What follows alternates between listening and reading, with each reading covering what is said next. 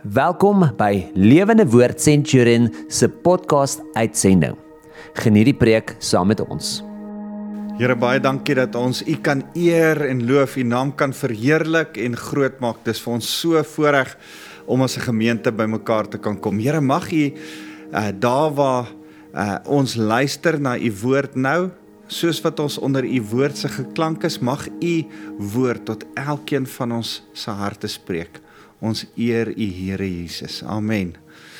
Nou, welkom aan elkeen van julle. Dis lekker om saam met julle weer te kuier rondom die woord vanoggend en ek wil vir jou sê welkom, want ek glo dat die woord ons lewe transformeer. Die woord bemoedig ons en stig ons en bou ons op en dis hoekom ons Sondag na Sondag, dis deel van die gebruik om op Sondag kerk toe te kom. Nou kan ons nie kerk toe kom nie, en nou moet ons kerk na jou toe bring, en op hierdie manier net vir jou sê, mag die woord jou kom stig. My naam is Wouter van der Merwe, ek is van Lewende Woord Centurion, en dis vir my so lekker om saam met jou te kuier, en saam met jou net die woord te kom oopbreek, maar voordat ons dit doen, kom ons kyk gou luister nou gou na hierdie klip. Lewende Woord Centurion is opgewonde om 'n nuwe manier van saai met julle te deel. Ons maak dit vir julle maklik om in God se koninkryk te saai deur middel van WhatsApp. Ek gaan vir julle stap vir stap wys hoe om te registreer. Begin deur die nommer 060 070 2753 te voeg op u kontaklys. Ons noem dit Lewende Woord Saai. Kry u kaart reg wat u gaan gebruik om die betalings te maak. Stuur 'n WhatsApp soos volg alweer na die nuwe nommer. Die stelsel sal dan reageer met 'n registrasieskakel. Vir 'n eerste keer gebruiker gaan voltooi 'n kort eenmalige vorm om u kredietkaart of debietkaart veilig aan die kerk se rekening te koppel. Sodra u rekening gekoppel is, stuur 'n WhatsApp na die nommer wat u in die kontaklys geplaas het, soos volg: LW spasie CE spasie R en die bedrag wat u graag wil saai. Ons wil net dankie sê aan elke een wat hulle tiendes en offergawes in hierdie tydperk gegee het. Dit maak 'n groot verskil in die koninkryk. Baie dankie aan almal. Mag julle verder baie geseënd wees. Here, dankie na hierdie bemoedigende woorde van Jaco wat vir ons verduidelik oor hoe om te gee, dat ons net ook as gemeente saam kan gee. Here, dankie dat mense wat nou luister en nie van ons gemeente is nie, hulle offergawes en hulle tiendes ook na hulle eie gemeente toe kan stuur. Here, ons eer U vir die feit dat ons die koninkryk, of dit nou Lewende Woord Centurion is, deur middel van Lewende Woord Centurion of deur middel van elke ander kerk waar mense ook al aanbid. Here, dat hulle op daai manier hulle bydra kan gee, hulle tiendes kan gee, sodat die koninkryk van God kan uitbrei. Ons eer U Jesus. Here, mag U ook nou, as ons saam die woord kom oopbreek, kom bemoedig, kom stig en ons kom oprig deur U woord. Here, dankie dat U woord, een van die beloftes van die woord is dat U sê, U woord sal nooit leeg na U toe terugkeer nie. Here, en ons vertrou U daarvoor, dat U woord, heilig geïnspireerde, heilig geasemde woord van God, tot elkeen van ons se gees sal spreek. Dankie Jesus. Amen. Nou ja, ek het wil begin deur te sê dat as jy na hierdie boodskap enige ander tyd luister, moet jy besef in die konteks van wat ek nou gaan sê, ons is nog eintlik streng gesproke tydens lockdown, maar dis 'n baie moeilike tyd.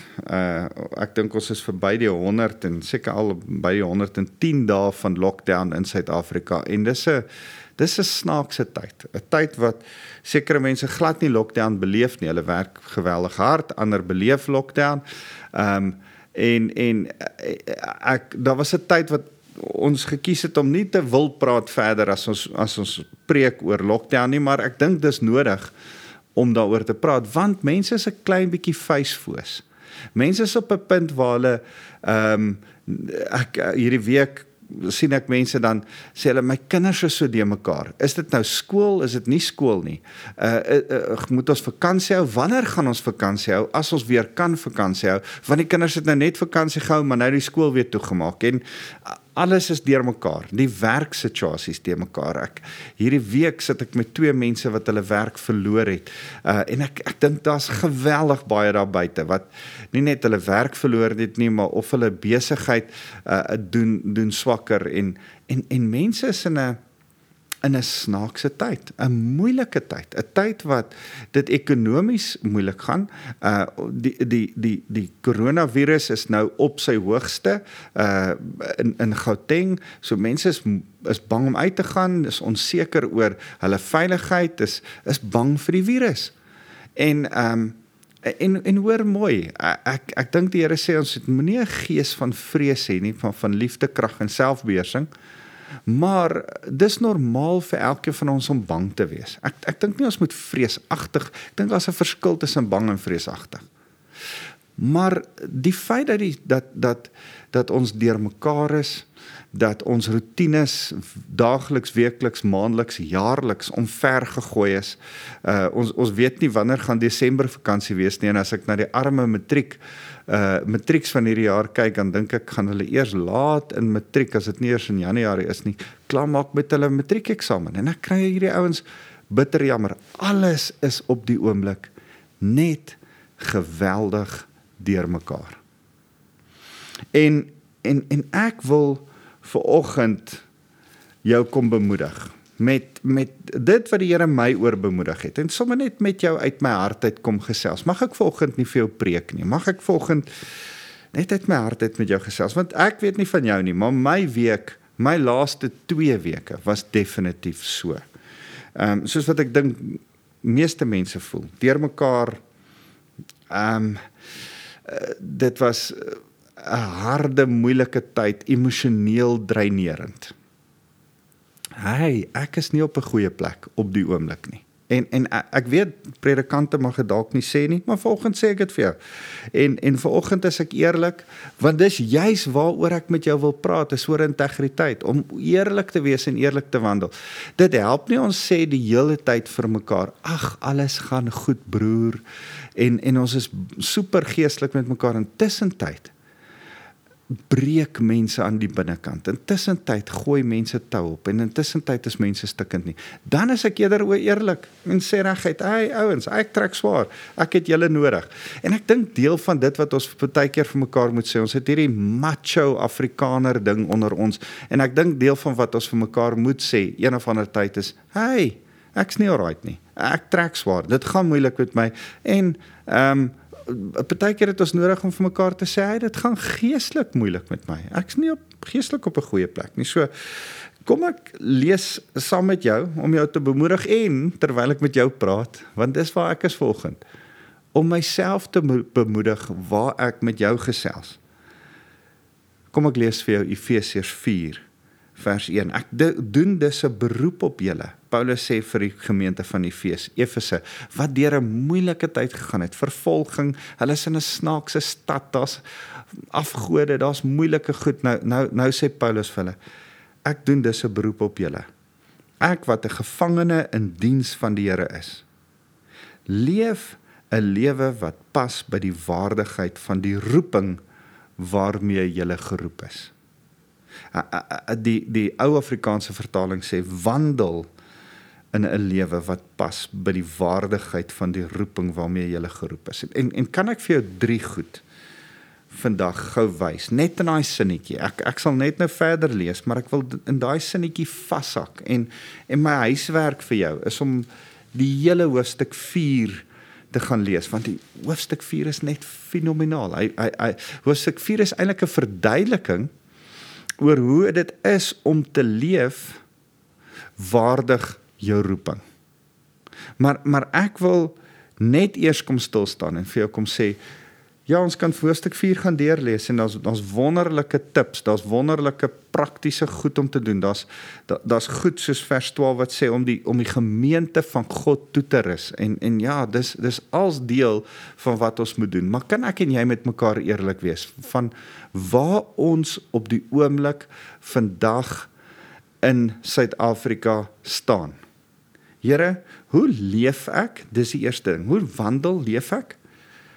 Waardig, wat is die waardigheid? Hoe lyk dit om waardig te wees? En wat is my roeping? Daai 3 goed. En daai 3 goed, terwyl ek by die Here gaan sit het, net weer, want my toevlug is die Here. Die Here wys my hierdie hele week, die Here is my toevlug, my vesting, my bergskuiling. En die hele tyd besef ek, Here, as ek nie op 'n goeie plek is nie, help dit nie om met my vrou te beklei of my hond vir my hond te grom nie. Dis een ding as jou hond vir jou grom, is 'n ander ding as jy vir jou hond begin grom. Maar op 'n plek te kom wat jy sê, Here, ek moet by U kom wegkruip. Here, ek moet moeite doen. Dit help nie om te gaan TV kyk of jou kop te probeer afskakel om te gaan oefen of iets anders te probeer doen nie. Hey, jy het nodig om by die Here uit te kom. En terwyl ek by die Here gaan sit en by die Here gaan wegkruip, sê die Here vir my, leef 1, waardig 2, jou roeping 3. En terwyl die Here sê, ek wil hê jy moet oor daai 3 goed dink. Ek sê, Here, goed, praat met my oor hierdie 3 goed. En die Here wys vir my, om te leef is 'n pad. Hierdie is 'n marathon, dis 'n langtermyn ding. Dis nie iets wat vinnig gou gebeur nie. Waardigheid, wys die Here vir my, hey, daar's 'n manier hoe ek wil hê jy moet leef. Jou lewe het waarde, en as jou lewe waarde is, as hy nie nutteloos is nie, beteken dit dat jy wandel in integriteit. En daaroor wil ek eintlik vanoggend met jou praat. En die derde ding is, dat die Here vir my sê, hoor, ek is besig met 'n plan vir jou. My plan, ek het jou nog nie kom haal nie, jy is nog nie in die hemel nie. Ek het 'n plan vir jou, daar's 'n doel, daar's 'n roeping in jou lewe. So, kan ek vanoggend hierdie 3 goed met jou gou bespreek. In die eerste plek, lewe, wandel. Kom ons praat oor hierdie roete, oor hierdie heiligmakingsproses waarmee ons besig is. Oor die ding dat die Here jou nie los soos wat jy op die oomblik is nie. Jy het flaws. Jy het sonde, jy het goedjies in jou lewe wat op die oomblik nie reg is nie. Prys die Here, hy los jou nie so nie. Hy verander jou, hy werk aan jou. Hy is besig om aan jou te skaaf. Want hy wil jou op die ou ende, die einddoel waarmee hy besig is om jou soos Jesus te laat lyk. En hy gaan jou nie so los nie. Hoor wat sê hy in vers 2 verder van Efesiërs hoofstuk 4, en sê met totale beskeidenheid. Nou, hier 7 goed, wat ek nog nooit raak gesien het nie, wat die Here hierdie week vir my wys is, hoe lyk hierdie wandel, hoe lyk hierdie lewe van waardigheid? Dis beskeidenheid, ander vertaling gebruik die woord nederigheid, met totale nederigheid. Kan ek en jy besef wie ons is in Christus en nederig voor hom wees. Here, U is alles, ek is niks. Wat Johannes se woorde, Johannes die Doper se woorde was, Here, word U meer en ek minder. Nederigheid, sagmoedigheid. Dis 'n goeie ding, veral vir waar ons nou is, om nie bulderend en oordonderend en aggressief te wees, as jy nie op 'n goeie plek is nie. Dan moet jy juis gaan stilstaan en sê, Here, gee vir my 'n sagte kant, in steede van 'n kant met kloue en naels, in steede van 'n kant van beklei en veg, maak my sagmoedig. Dis die tweede ding. Die derde ding sê hy, met geduld moet julle mekaar in liefde verdra. Daar's die 3 goed. Geduld, goeie ding om nou te hê, en moenie vir geduld bid nie, want dan kom allerhande toetse om jou geduld te beproef en hoe kan ek sê, te verbeter. Maar ek dink, ons is regtig in 'n tyd wat ons geduld nou beproef word. Ons geduld word met die regering beproef. Ek kyk hierdie week 'n video van waar 'n ou in 'n winkel instap of 'n kantoorblok instap, nie sy eie kantoorblok is nie en dan begin hy die regering so sleg sê dat daar 'n paar knoopwoorde tussenin is en hy's so gefrustreerd en ek besef, hey, wag 'n bietjie. Dit help nie ons vloek en skree nou nie. Ons het nou geduld nodig.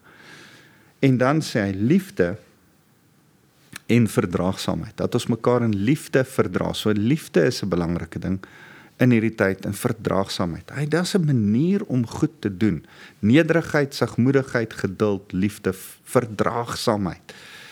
Hoor jy, hierdie goed is nie aggressiewe, gooi jou toys uit die kot uit tipe goed nie. Dis, ouens, dis goed wat Jesus se karakter wys. Nou sê hy verder, dan praat hy, dan sê hy, deur in vrede met mekaar te lewe, moet julle daarop toelê om die eenheidsband te bewaar wat die Gees bewerk het.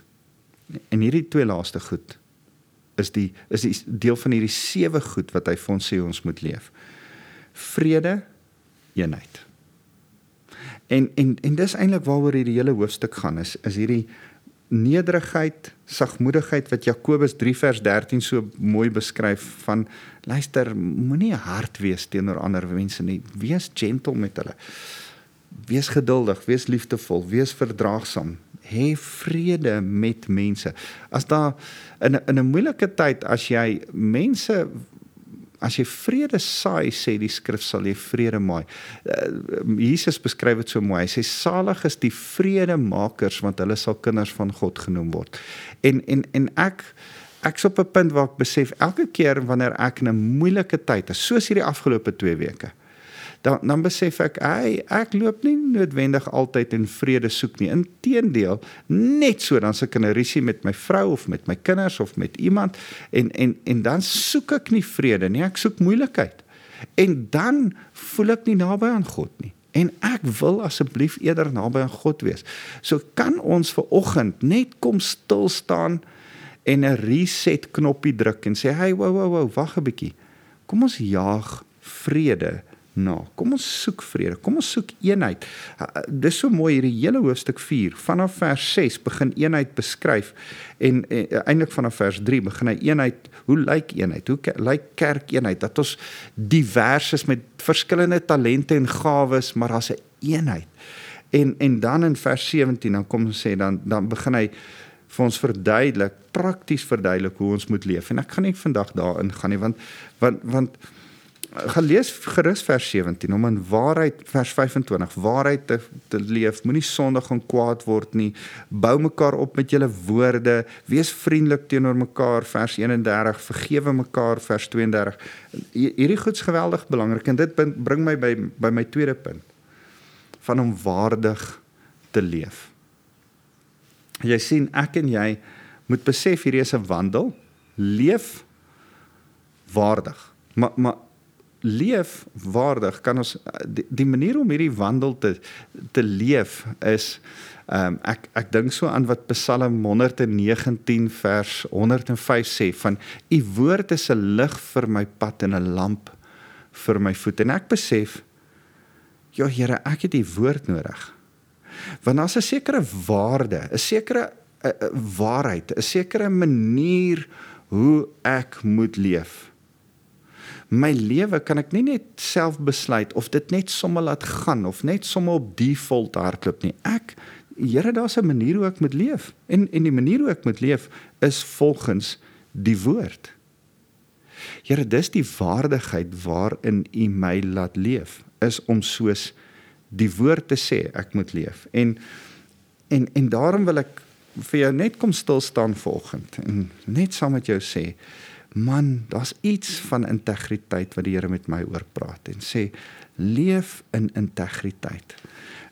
As Jesus dit kom verduidelik, in Matteus 5, dan sê hy dit so, dis vir my so 'n mooi gedeelte, as hy in vers 5, vers 37 kom sê, hy kom praat eintlik oor oor die Israeliete se integriteit, as hy hulle kom leer met die bergpredikasie, dan sê hy verder, het julle dit gehoor, dat daar ek lees vanaf vers 33, dat ons voorouers gesê het, jy mag nie 'n vals eed aflê nie, jy moet 'n eed wat jy voor die Here gesweer het nakom, maar ek sê vir julle moet glad nie eers sweer nie.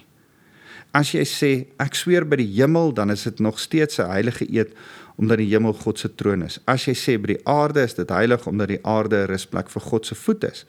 En as jy sê, by Jerusalem is dit heilig, omdat Jerusalem die stad van God is, die groot koning is, moet selfs nie eers sê, ek sweer by my kop nie, want jy kan nie eers een haar daarvan wit of swart maak nie. Dis nou ongeag of jy daai gebruik. Die feit van die saak is, die Here sê, hey, niks van hierdie goed is joune nie jou hare nie die hemel of Jerusalem of die mense wat sê, ek sweer op die Bybel. Nee man, los dit. Hy sê in vers 37, sorg dat julle ja altyd ja bly en julle nee altyd nee. Enigiets meer as dit is uit die bose. As hy sê, laat jou ja wees, jou ja wees en jou nee, dan sê hy eintlik daar, hey, wees 'n mens van karakter, wees 'n mens van integriteit. Jy hoef nie te sweer nie. As jy vir iemand sê, dit is so, ek sê vir jou, dis wat dit is, dan moet iemand nie wonder, hoorie, is jy besig om te lieg of is jy besig om die waarheid te praat nie? Want as hulle jou die hele tyd jou karakter bevraagteken, is dit dalk omdat jou karakter bevraagtekenbaar is omdat dalk 'n vraagteken oor jou karakter hang. Jou karakter moet so wees, dat mense sê, hey, hierdie ou loop 'n reguit pad. Hierdie ou is 'n man van integriteit, 'n vrou van integriteit. As hulle gesê het, dis so, dan's dit so. Hulle hoef nie te sweer, of te beloof, of ek sit my hand op die Bybel, of enige sulke nonsens nie. Hierdie mense is mense wat 'n reguit pad stap. En die Here praat met my hierdie week oor wat is dit om waardig te leef? En die Here sê, waardig leef is, loop 'n reguit pad. Stap 'n pad van integriteit. Wanneer dit nie goed gaan met jou nie, sê, hey, dit gaan nie goed met my nie. Dis wat ek volgende doen. Ek kan allerlei mooi goedjies vir jou kom sê, en sê, hey, dit gaan great. Dan dink ek nie, as ek waardig die pad wat ek saam met jou en saam met die Here stap nie. En daarom dink ek, gaan dit vanoggend meer vir jou van seën wees, as ek vir jou kom sê, hey, ek gaan ook deur 'n moeilike tyd. Hey, ek het ook hierdie week met my vrou beklei. Hey, dit gaan ook rof met my. Ek's 'n pastoor, maar dit gaan ook rof. Jy het nodig om in 'n tyd soos hierdie in Suid-Afrika te hoor, dat jy nie die enigste een is, wat deur geestelik deur 'n rowwe tyd gaan, finansiëel deur 'n rowwe tyd gaan, emosioneel deur 'n rowwe tyd gaan nie. Jy het nodig om te hoor dat jy nie die enigste ou is wat deur mekaar is oor jou rotine en wat aangaan in jou lewe nie, en dat jy nie die enigste ou is wat 'n reset knoppie hoef te druk om by die Here uit te kom en te sê, Here, help vanoggend nie. En daarom wil ek vanoggend net eerlik en reguit kom wees met jou en sê, laat jou ja wees en jou nee. Dit wie jy is dit wie jy is. Mense moet nie wonder, is hy besig om na die waarheid te praat, of is hy besig om nonsens te praat? Is hy weer besig om my 'n rad voor die oë te dra? Nee. Wees jy met mense blaatant eerlik en reguit. Ek het geleer om by 'n punt te kom en ek vra die Here konstant om my hiermee te help, want ek vergeet goed, dis een van my grootste probleme, en 'n ander ding is, dat ek mense iets sê, hoorie, ek gaan met jou ooreenkoms aan, kom ons doen dit, en dan môre dan kan ek dit nie eers onthou nie, of dan, en ek besef, hierdie is nie integriteit nie. En ek battle met hierdie goed in my lewe, en ek sê vir die Here, help my goed onthou, en help my om eerder dan nie goed te sê, as ek dit gaan vergeet nie. So ek kom op 'n punt, waar as ek 'n ou gesê het, hierdie week het dit weer gebeur, waar ek met 'n ou bel en vir hom sê, luister, ek het heeltemal vergeet om jou terug te bel. Ek weet ek moes jou bel, maar ek het heeltemal vergeet. Eerder as wat jy een of ander liegstorie uitdink en sê, hoorie, ek was net te besig om jou te bel. Partykeer is ek te besig om iemand te bel, maar ander kere het ek totaal en al vergeet. Dan moet jy own up en kan sê. En partykeer wil ons nie onsself in 'n slegte lig plaas nie. En dan doen ons 'n ander ou eintlik tekort. Want weet jy wat, almal vergeet om iemand anders te bel. Of almal, en as jy kan sê, hey, I've missed it. Besef ander mense, maar ons kan dit ook mis. En ek hoef nie te lieg daaroor nie. Mag ons mense wees, wat nie lieg oor ons lewens nie. Wat is, soos wat ons is, voor mense, soos wat ons is, agter mense. En ek wil jou aanmoedig, die waardigheid wat die Here net weer in my lewe kom bevestig is, leef waardig die roeping, leef waardig, wat is die waarde? En terwyl ek daaraan dink ek, elke keer as ons lieg, of elke keer as ons 'n kompromie aangaan met die waarheid, dan plaas ons 'n waarde aan die waarheid, wat nie die ware van die waarheid is nie. Maak dit vir jou sin? Ons probeer iets, ons kom en daar's 'n prys, waarvoor ons die waarheid sal opoffer. Maar daar's geen prys aan die waarheid genoeg. Die waarheid is 'n absolute waarheid. En daarom kan ek en jy nie kom en sê, hoorie, ag man, ek dink nie hulle sal omgee as ek hieroor jok nie. Of ek dink nie hulle sal omgee as ek dit verkeerd doen nie. Nee. Loop 'n reguit lewe. Ek sal nou vir julle Psalm 15 lees, van 'n opregte lewe voor die Here, 'n lewe van integriteit. Maar ek wil gou vir julle hierdie Spreuke 11 vers 3 lees, want dit het my so geseën. Spreuke 11 vers 3, en gaan lees dit gerus. Hy sê, die opregtheid, die integriteit van eerlike mense wys vir hulle die koers. Die valsheid, die ander vertaling sê, die tweegesigheid in die NIV, die valsheid van die onbetroubare mense bring hulle ondergang. Luister, as jy twee gesigte het, dan maak dit vir jou klaar, dit eet vir jou op, dit steel jou vrede. Maar wanneer jy opreg en in integriteit lewe, dan guide dit jou, dan is dit besig om jou pad, dit wys vir jou die koers, en dit bring my by die derde ding, en dis die roeping. Ons moet leef waardig van wat? Waardig van die roeping waarin die Here ons geroep het. Die Here is besig met 'n plan en 'n roeping vir jou lewe. Hy het jou nog nie kom haal nie, jy's nog nie in die hemel nie, jy's nog hier op aarde. Hy's besig met jou en my. En in hierdie week, dan as ek by die Here gaan sit, dan sê die Here, hey, byt vas, wees rustig, ek's besig met jou, want ek het 'n plan met jou.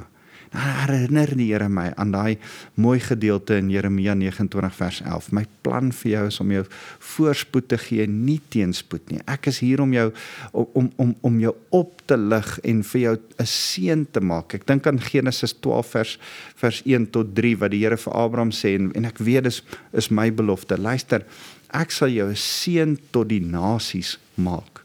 En die Here het 'n plan met jou. Jy het 'n roeping. Die Here is besig met jou nog in jou lewe. Sal jy jou roeping vasmaak? Sal jy weer by die Here gaan sê, hey Here, wys my net asseblief Vader, waaroor is ek hier? Wat is die plan met my? Waarmee is hy besig met my? En as ek saam met jou net in die lig daarvan hierdie fantastiese mooi Psalm kan lees in Psalm 15. Hierdie is vir my so mooi, Davids Psalm. Hy sê, Here, wie mag dit waag om in u teenwoordigheid te kom? Wie mag woon op die heilige berg? David wil nie net in sy paleis woon nie. David wil nie net in Jerusalem woon nie. David sê, Here, ek wil sommer gaan bly op u heilige berg. Here, ek wil in die teenwoordigheid bly. Here, hoe kan ek die heeltyd by u wees? En David het so 'n hart van 'n aanbidder gehad. En ek dink, dis waar ek is. Here, ek wil nie in en uit u teenwoordigheid wees nie. Here, selfs in die moeilike omstandighede, selfs wanneer ons in lockdown is en dit ekonomies nie goed gaan nie en daar allerhande goed is en mense in geweldige negatiewe tye is, Here, kan ek nog steeds in U teenwoordigheid? Kan ek kom skuil by die Allerhoogste? Kan ek by U kom wegkruip? Want ek dink, as ons by die Here skuil, is daar ander beskerminge. Ek hou altyd van daai skrif wat sê, God is the lifter of my head. Hy is die een wat my kop optel en my weer nuwe hoop gee. En ek wil daar wees. Here, in U teenwoordigheid, met my kop opgetel, want U is die een wat my kop optel. Hy sê vers 2, hy wat onberisplik lewe en doen wat reg is, met 'n opregte hart, en die waarheid praat, dis hy wat kan woon, 'n opregte mens, 'n mens met integriteit, dis hy wat kan woon in die teenwoordigheid van die Here. Vandag staan ek voor jou en ek sê vir jou, ek gee nie om wat mense oor my sê nie. Dis belangrik wat mense oor my sê, dis nie onbelangrik nie, maar wat God oor my sê is baie belangriker. Dis my prioriteit, my opregtheid voor die Here is, Here, ek wil in U teenwoordigheid wees, daarom is ek opreg, daarom wandel ek in integriteit voor U, wat nie sy medemens belaster en hom benadeel nie, of van hom kwaad praat nie. Here, sit 'n wag voor my mond, wat die wat aanhou sondig verfoei, en hulle eer wat die Here dien, en beloftes gestand doen, selfs tot sy nadeel. Daai is vir my so, vers 4 is so harde een. Here, as ek my woord gegee het, en dis nie meer lekker of voordelig vir my nie, dan gaan ek nog steeds my woord hou. Dan gaan ek nog steeds bly by wat ek gesê het. Ek laat jou ja wees en jou nee. Onthou Matteus 5 vers 37. Ek besef so konstant in Matteus 12 vers 33, dan praat die Here met die Fariseërs en sê, julle probleem met julle integriteit is, julle besef nie waarvan julle hart van vol is, loop julle mond van oor nie. Sit nuwe goed in jou hart, en ek besef so, ons sit gemors, jy kyk TV, en jy binge watch julle series, en dit klim in jou kop, terwyl die woord van God eintlik in jou kop moet klim. Dalk praat ek met myself meer as met ander mense, want dis my probleem. Ek lees 'n goeie boek, en ek hou daarvan om 'n goeie storieboek te lees, en ek hou daarvan om 'n lekker fliek te kyk, maar partykeer moet die Here vir my sê, dit was nou genoeg, kom nou terug na my toe. En ek sê nie daar's iets fout daarmee nie, hoor mooi, kyk 'n fliek, lees 'n lekker boek, luister goeie musiek, maar moenie dat dit groter raak as jou tyd met die Here nie, want waarvan die hart van vol is, loop die mond van oor. Sorg net dat jou hart voller is met die Here as met die wêreldse goed, met negatiewe gepraat van maatjies. Sorg dat jy nie te veel Facebook en negatiewe goed kyk op WhatsApp en TikTok en ek weet nie wat alles nie, maar dat jy by die Here se voete sal sit. En Jesus se hart sal hoor oor jou, wat hy vir jou sê uit die woord uit.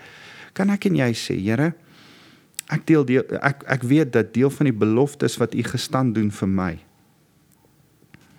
is dat ek U woord sal hoor. Hy sê, deel van die ouens is dat ons nie, selfs tot ons nadeel by ons beloftes sal hou. Gaan lees Job 27 vers 5 tot 6, wat Job sê, ek gaan nie my integriteit 'n kompromie mee aangaan nie. Ek gaan nie die Here vloek nie. Ek sal die Here aanhou dien. Ek kan nie wie ek is en wie ek in wese is opgee nie. En daarom sê hy, vers 5, wat deel van wat ons moet wees is om nie geld op rente uit te leen nie, en nie omkoop geld teen onskuldiges te aanvaar nie. Nou sê hy, nou sluit hy hierdie psalm af en sê, 'n mens wat so optree, sal vir altyd ewig staan. Ten spyte van hoe jy voel, jy sal bly staan. Kan ek jou net weer bemoedig? Wandel in integriteit, waardig van jou roeping. Die Here is besig met jou. En jy sal bly staan. Ek het nodig om dit vanoggend te hoor. Miskien het jy ook nodig om dit vanoggend te hoor. So kom bid saam met my. En kom ons verootmoedig. Kom ons wees net weer nederig voor die Here, en ons maak onsself klein en hom groot. Here, ons wil net weer voor U kom staan en sê, Here, U is ons koning. Here, in onsself kan ons niks, maar in U. Here, ons wil in Christus kom wees, ons wil in U kom wegkruip. Here, meer van U, minder van ons. Here, in hierdie moeilike omstandighede, in die storm van 100 jaar, wat om ons woed op die oomblik, ekonomies, emosioneel, alles, selfs ons gesondheid. Here, sal U net kom en vrede in die storm bring. Shalom, in U is daar vrede. Dankie dat U ons vredevors is. Dankie dat ons by U kan kom wegkruip vanoggend en dan nog steeds kan leef waardig die roeping wat U ons meer geroep het. Here, ons het U lief. Kan ek na die gemeente kom seën met die liefde van God ons Vader. Here, mag hulle die teenwoordigheid van Jesus beleef, U vrede binne in hulle. En mag hulle die Heilige Gees hê om hulle kragtig te help om te midde van omstandighede waardig te leef, in 'n integriteit te leef, te bly hardloop hierdie pad wat U het omdat U hulle geroep het. Ons eer U naam Jesus. Amen. Amen. Ek is lief vir julle en dis lekker om saam met julle net sommer my hart te kon deel en oopmaak. Bless julle.